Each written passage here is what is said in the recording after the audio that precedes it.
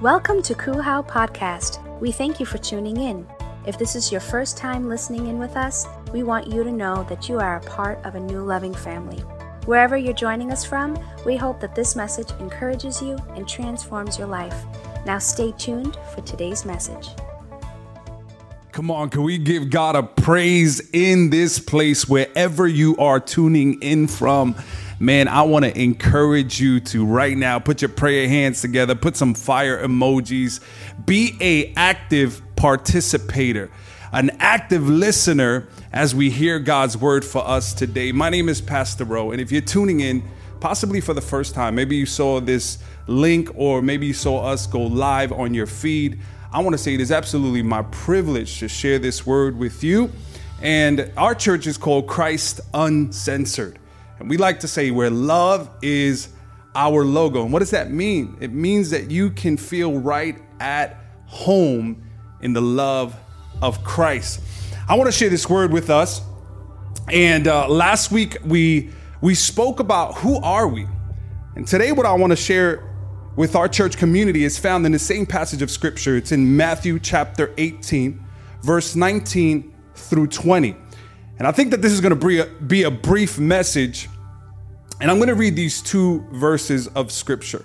Last week we spoke about who are we? Are we going to be the kind of church that is a crowd, simply a group of people that are just in the same place, in the same space together, but not necessarily there for each other? Are we going to be the kind of church that's a corporation, that we're there together, we're a clique, we're a gang, we're a group of people, but we're looking out to point the wrongdoings and the faults of others?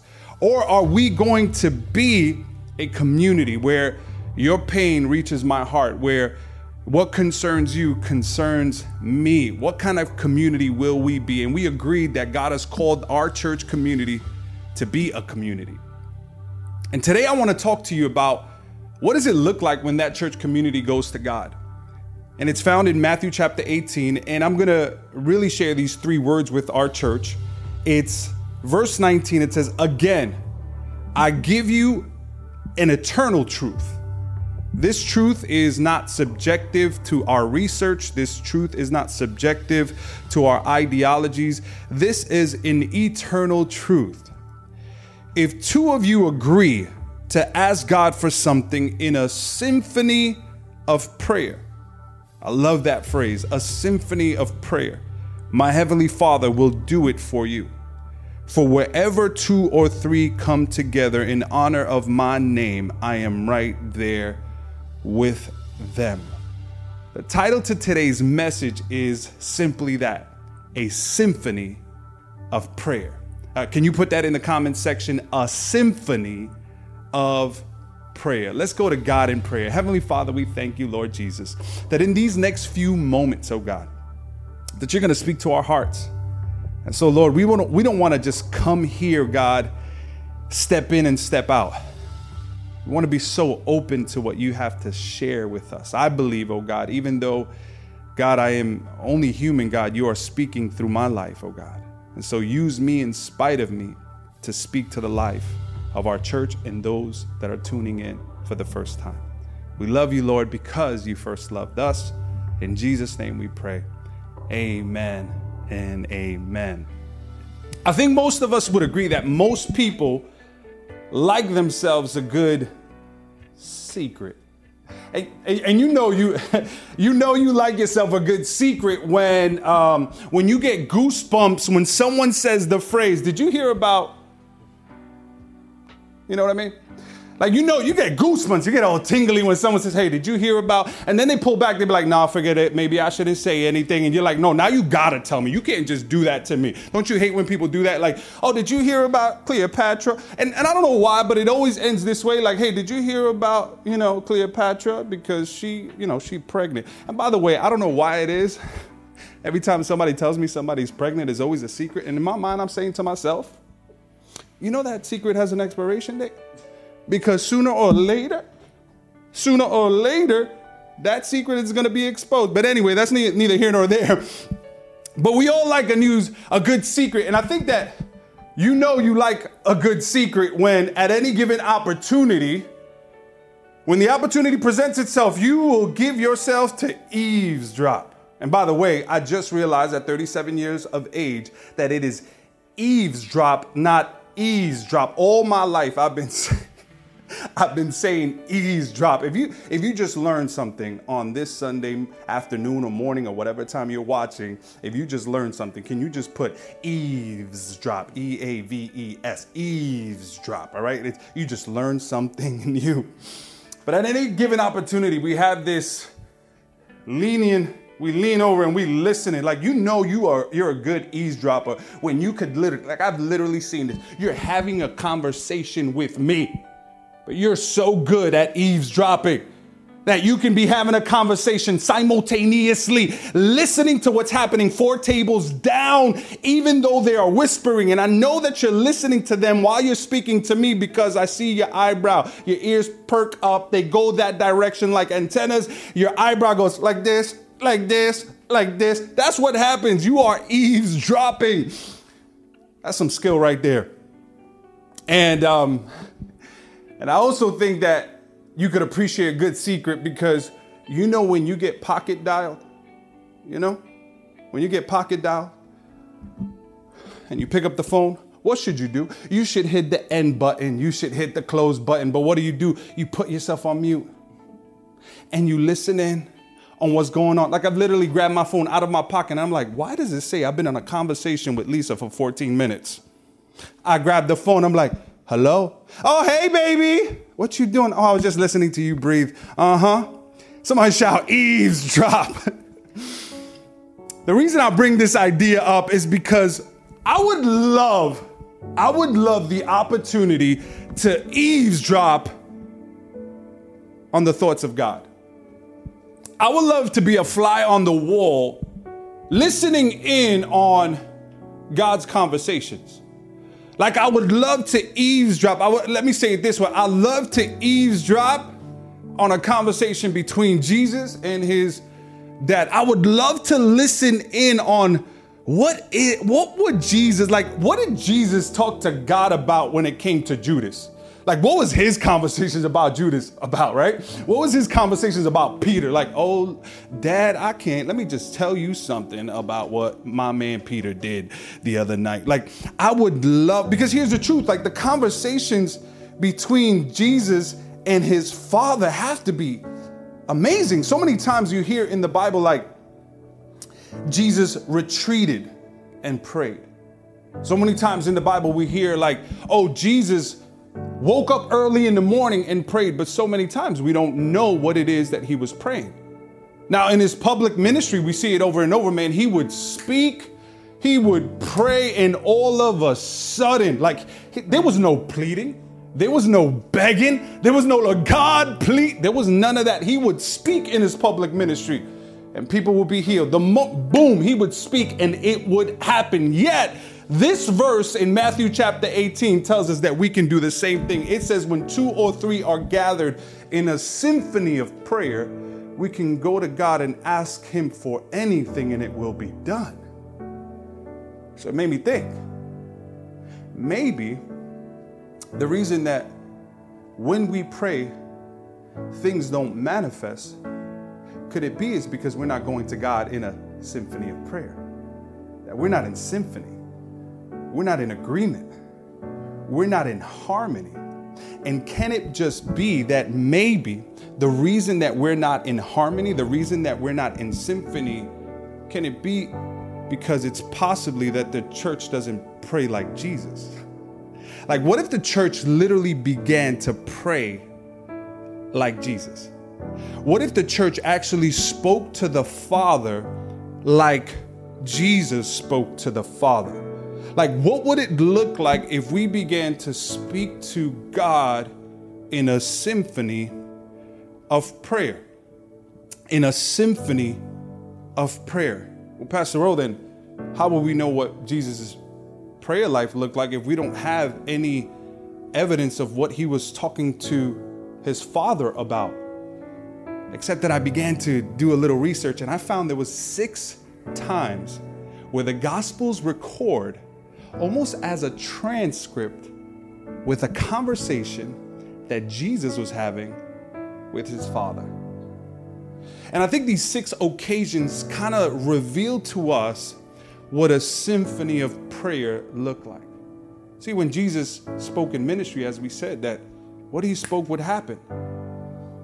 And I think that many times we're looking at our prayer life and like, hey, nothing ain't happened. I've been praying, but what if it's because we're not in agreement? We're not in harmony.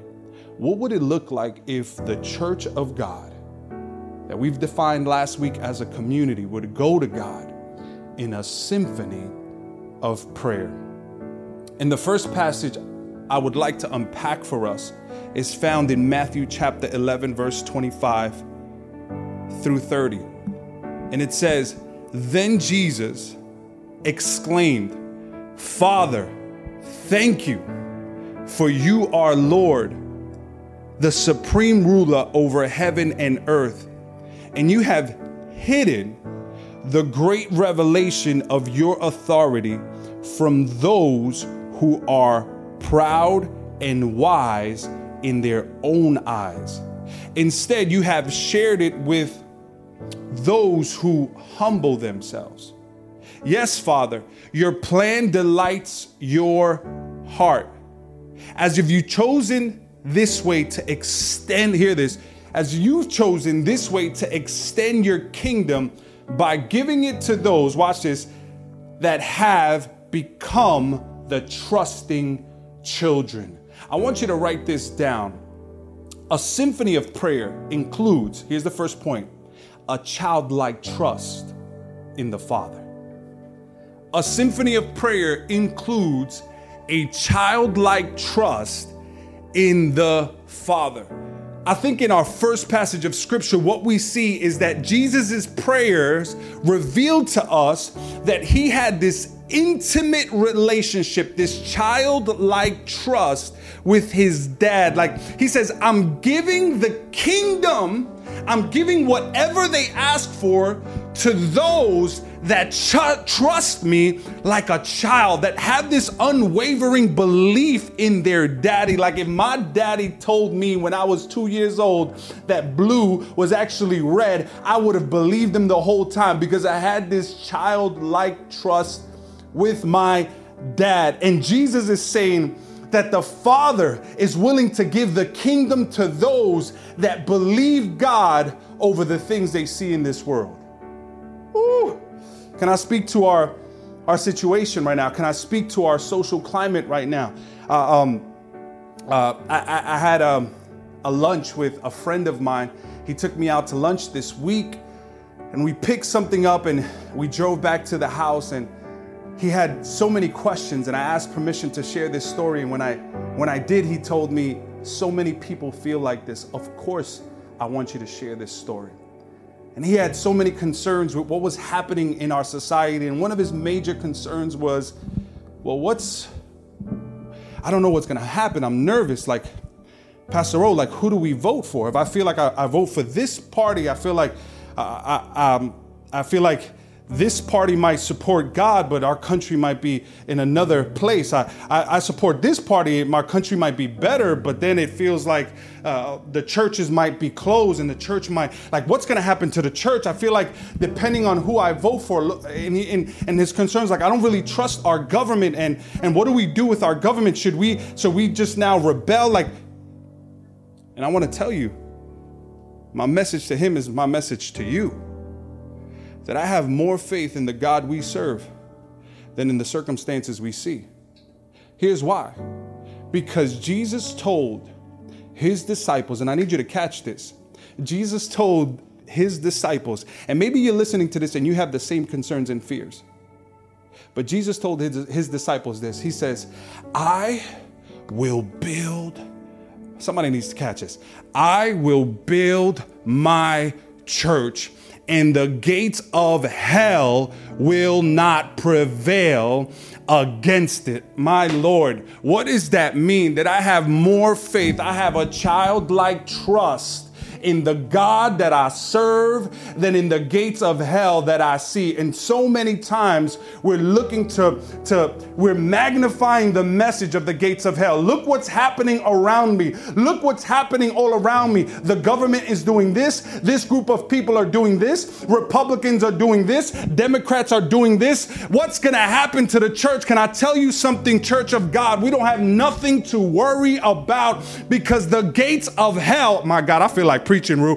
I said the gates of hell will not prevail against the church. Yeah, the gates of hell are there, but I have more faith. I have a childlike trust in the Christ who is building his church and has promised and assured us and has guaranteed us that the gates of hell will not prevail. If we're not careful, we will put more trust in the bad things we see than in the God that we serve. And in the second passage of scripture, it's the same point. It's a childlike trust. And this is found in John chapter 11, verse 41. It says, so they rolled the stone aside. This is speaking of the life of Lazarus as he dies of sickness. And this is one of Jesus's best friends. Many scholars believe that this is Jesus' childhood friend. He dies and Jesus comes to perform a miracle. Many of you are familiar with this passage and this story. But then it says, then Jesus looked up to heaven. He calls for the stone to be rolled away, and he's about to call Lazarus to come forth. And he says, then Jesus looked up to heaven and said, Father, thank you for hearing me. Listen to that relationship. Listen to that intimacy. Listen to that childlike trust. You always hear me. But I said it out loud for the sake of all these people standing here, so that they will believe you sent me.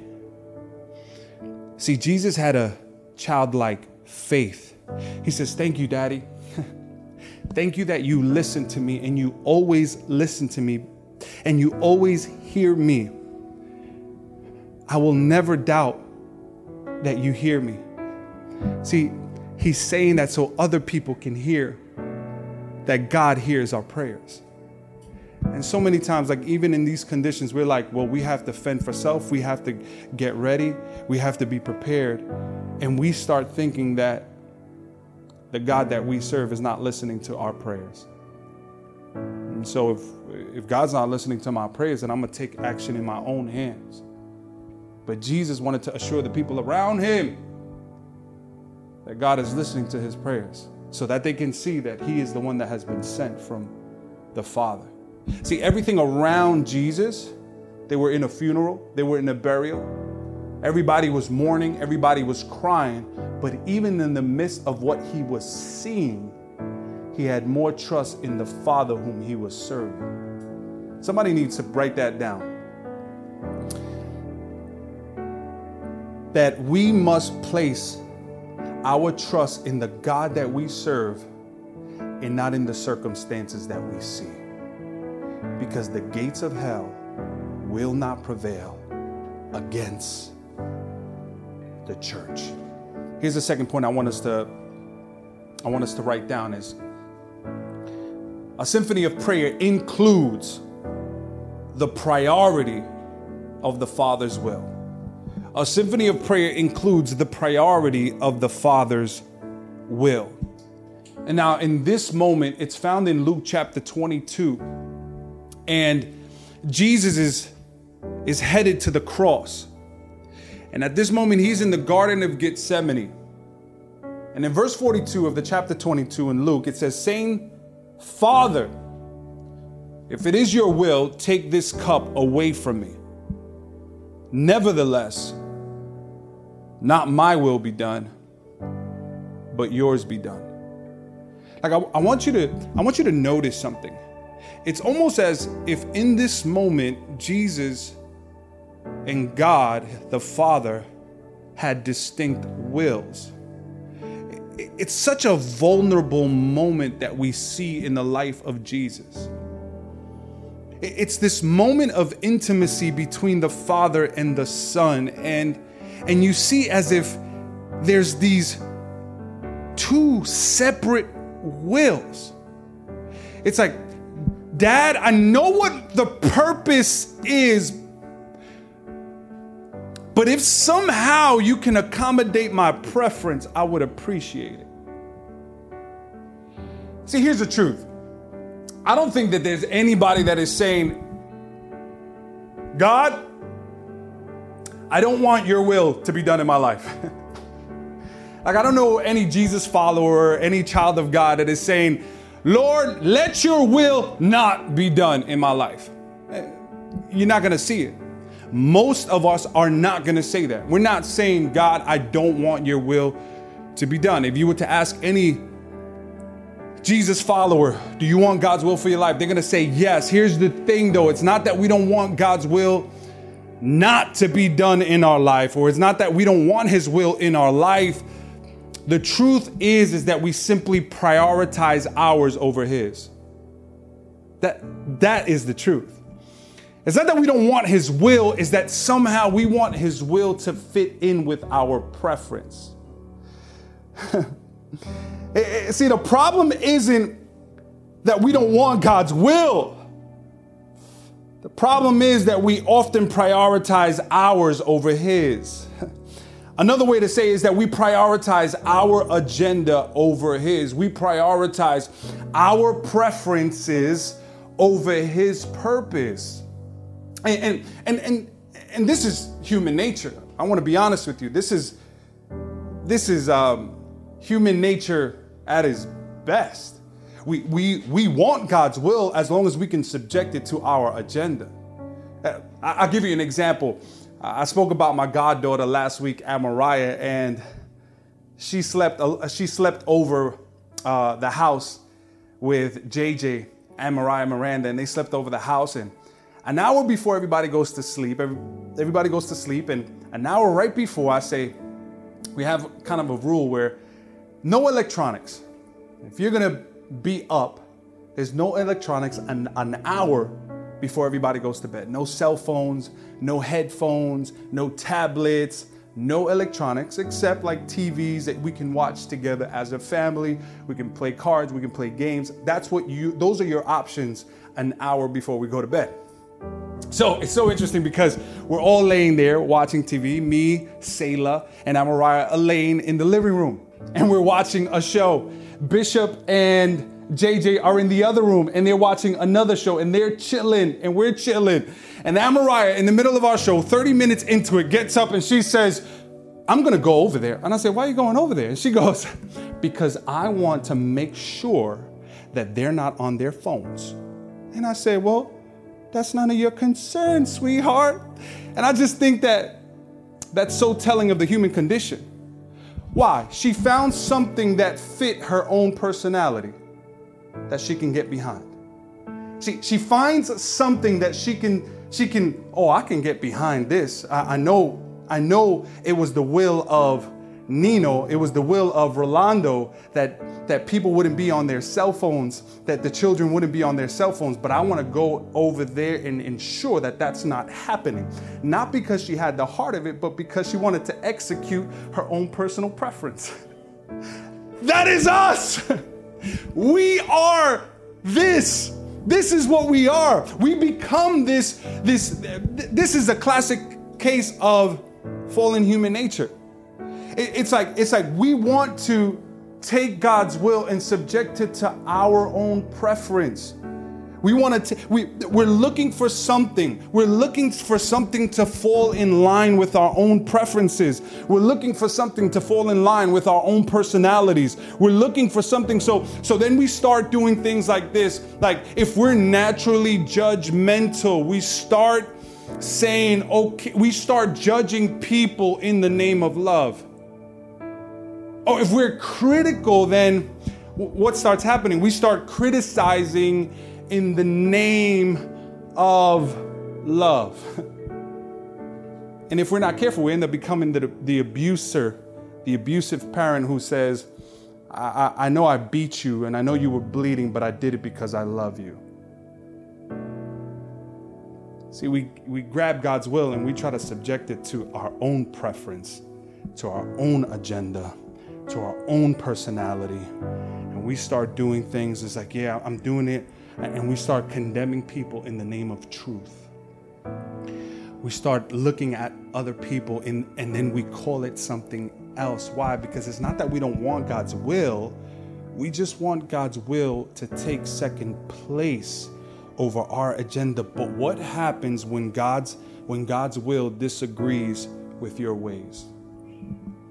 Like, what happens when God's plan disagrees with your preferences? What happens when God's purpose disagrees with your own personal persuasions? What happens when God's ideas disagrees with your indoctrinations? What happens when God's word disagrees with your opinion?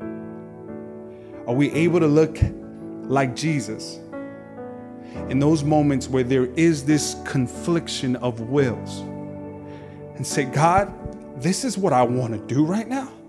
This is what I want to say right now. This is where I want to go right now. These are the plans that I had. This is the agenda that I have. This is the personality that I have, but not my will. Your will be done. Not my will, but your will be done. Not my will, not my agenda, not my plans, not my preferences, but whatever you want for my life. See, I wonder if we would approach God in a symphony of prayer where we would have this childlike trust with the Father, and that when we would go to God as a church community, that we would prioritize His will over ours, His plan over our preference, His purpose over our own agenda. The last point I want to give you guys today is found in one of the longest prayers that we have of Jesus. This is almost like a transcribed prayer of Jesus.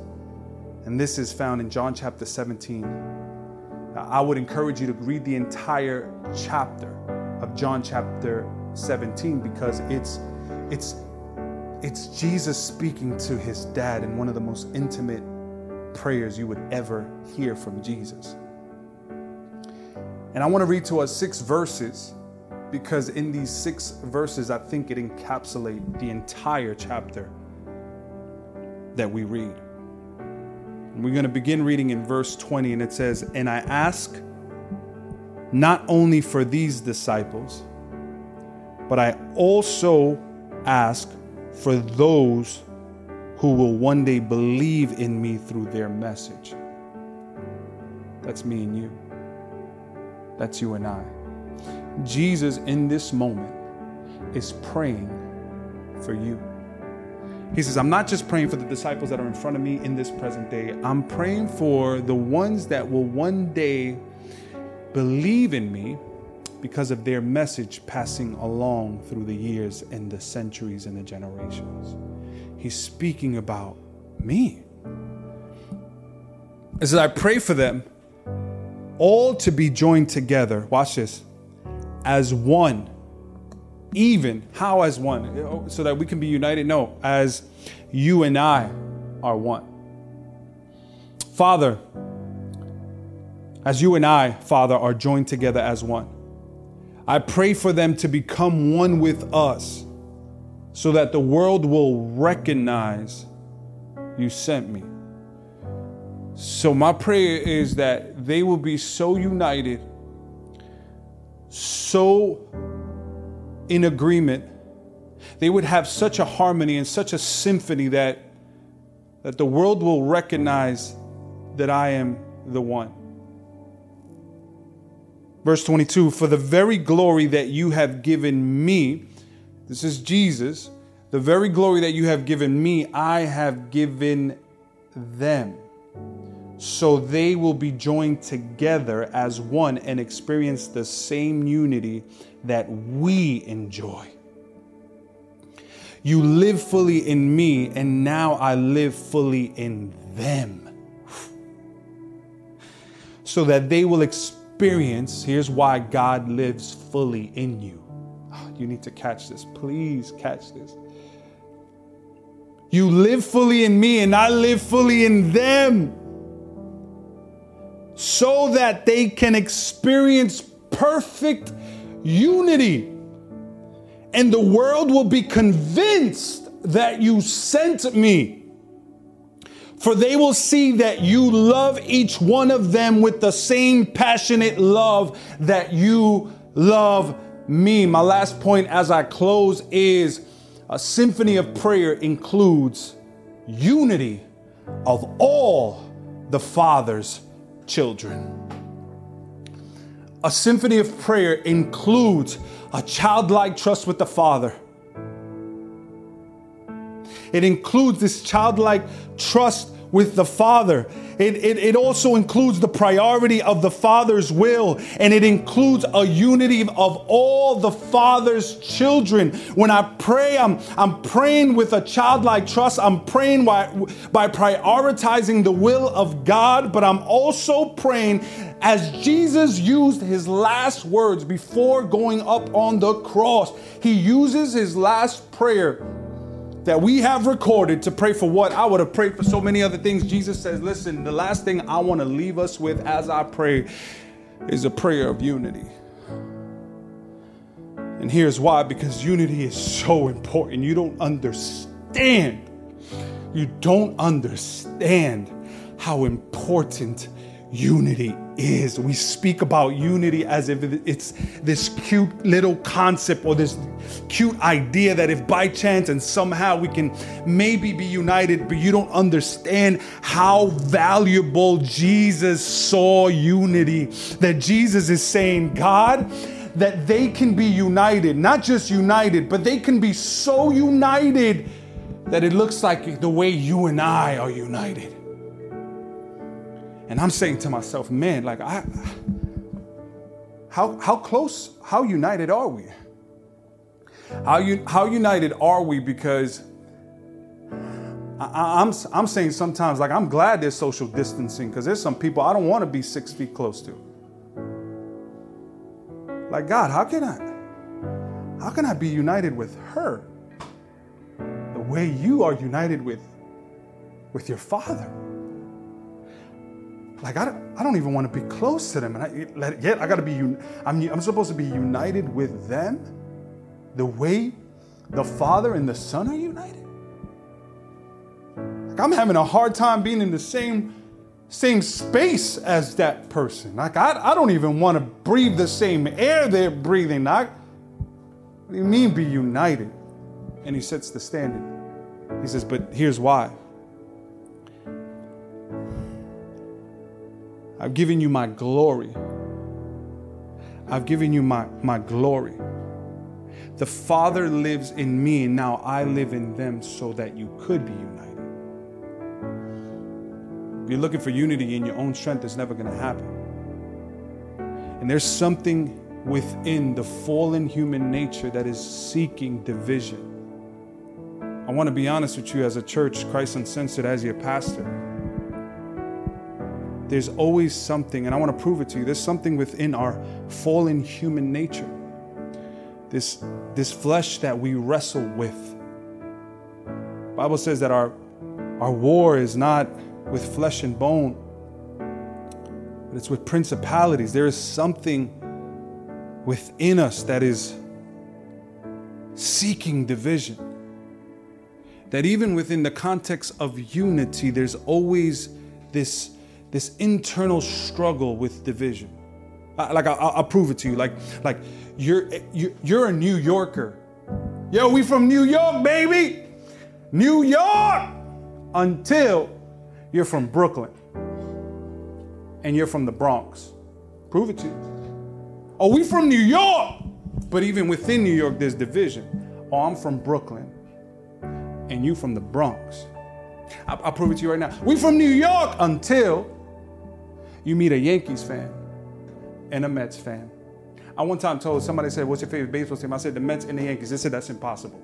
They are arch enemies. You cannot. So even within unity, New York, there's always this human desire for this. Watch this. For us versus them. Us versus them. There's always this internal, and that's what we see churches all over the world. It's even within the church. There's always somebody trying to create this narrative of us versus them. The left and the right. The correct and the wrong. Can I give you some advice? Be careful of preaching. Be careful of propaganda that always uses the language of us versus them. I look after us. This is us. But them over there, be careful with that preaching because it creates division, even within unity. Oh yeah, we're united. Oh, we're all but this is us, and that is them. This is who we are, but that's who they like. Those are the bad guys. We are the good guys. And there's something within the makeup of the fallen human nature that is even within the unity. This is how we get religion. Oh, we all love God, but then we have Pentecostals, we have the Baptists, we have the Methodists. Oh, we're all one body, but we have division, which is now called religion. But that's not what Jesus is looking to establish. He's not looking to establish religion. He's looking to establish relationship. And that's why he says, I've given you my glory. I've given you my love. For what? What is the purpose, God, that you have given me this glory? He's giving you, God's glory is not to divide people. God's glory is not to create cliques. God's glory is not to create sectors. God's glory in our lives is to create and bring forth unity. It's to bring forth a symphony of prayer. What if our prayers and going to God would look like a symphony and a harmony, that the more people join in, that we're not looking to exclude people, that we're not creating the narrative of us versus them, but we're saying, hey, listen, you can belong before you believe. You can belong before you behave. God has given us his glory. Yes, we have the glory of God. What's the purpose? It's not to condemn people. It's not to outcast people. It's not to create the narrative of us versus them. We're better, they're not. We're right, they're wrong. It's to say, hey, we can all be united. We can all. God has given us the glory. Why? So that, look what it says. Verse 23 is so that we can experience perfect unity. And the world will be convinced that you sent me. And you're still having a hard time. We're still having a hard time getting along with somebody in the same church, in the same community, in the same circle. I'm still having a hard time. I still have issues with unity. I have problems. And God is saying that I've given you my glory so that you could be united. My glory is not so that you can look super spiritual. My glory is so that you can be more united with your brother and sister. Start using your glory, the glory that God has given you, the glory that Jesus said that he received from the Father, he's given to you. That glory, start using it more often to unite yourself with people, to be at harmony with one another, to be in rhythm with each other. That's why God has given us his glory.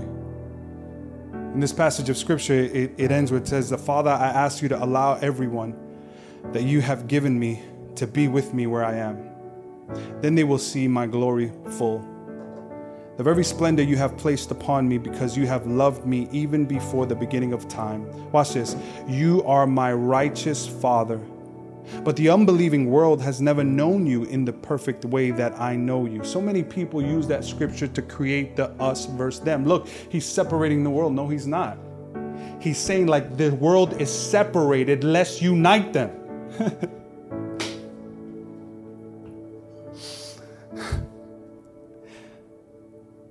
It says, You are my righteous Father, but the unbelieving world has never known you in the perfect way that I know you. And all those who believe in me and also know that you have sent me, I have revealed to them who you are and will continue to make you even more real to them so that they may experience the same endless love that you have for me, for your love will now live in them even as I live in them. He says that the unbelieving world doesn't know the kind of relationship the Son and the Father have, but when they see the evidence of his love living in us, they will look at Jesus and they will now be united with his bride, with his children.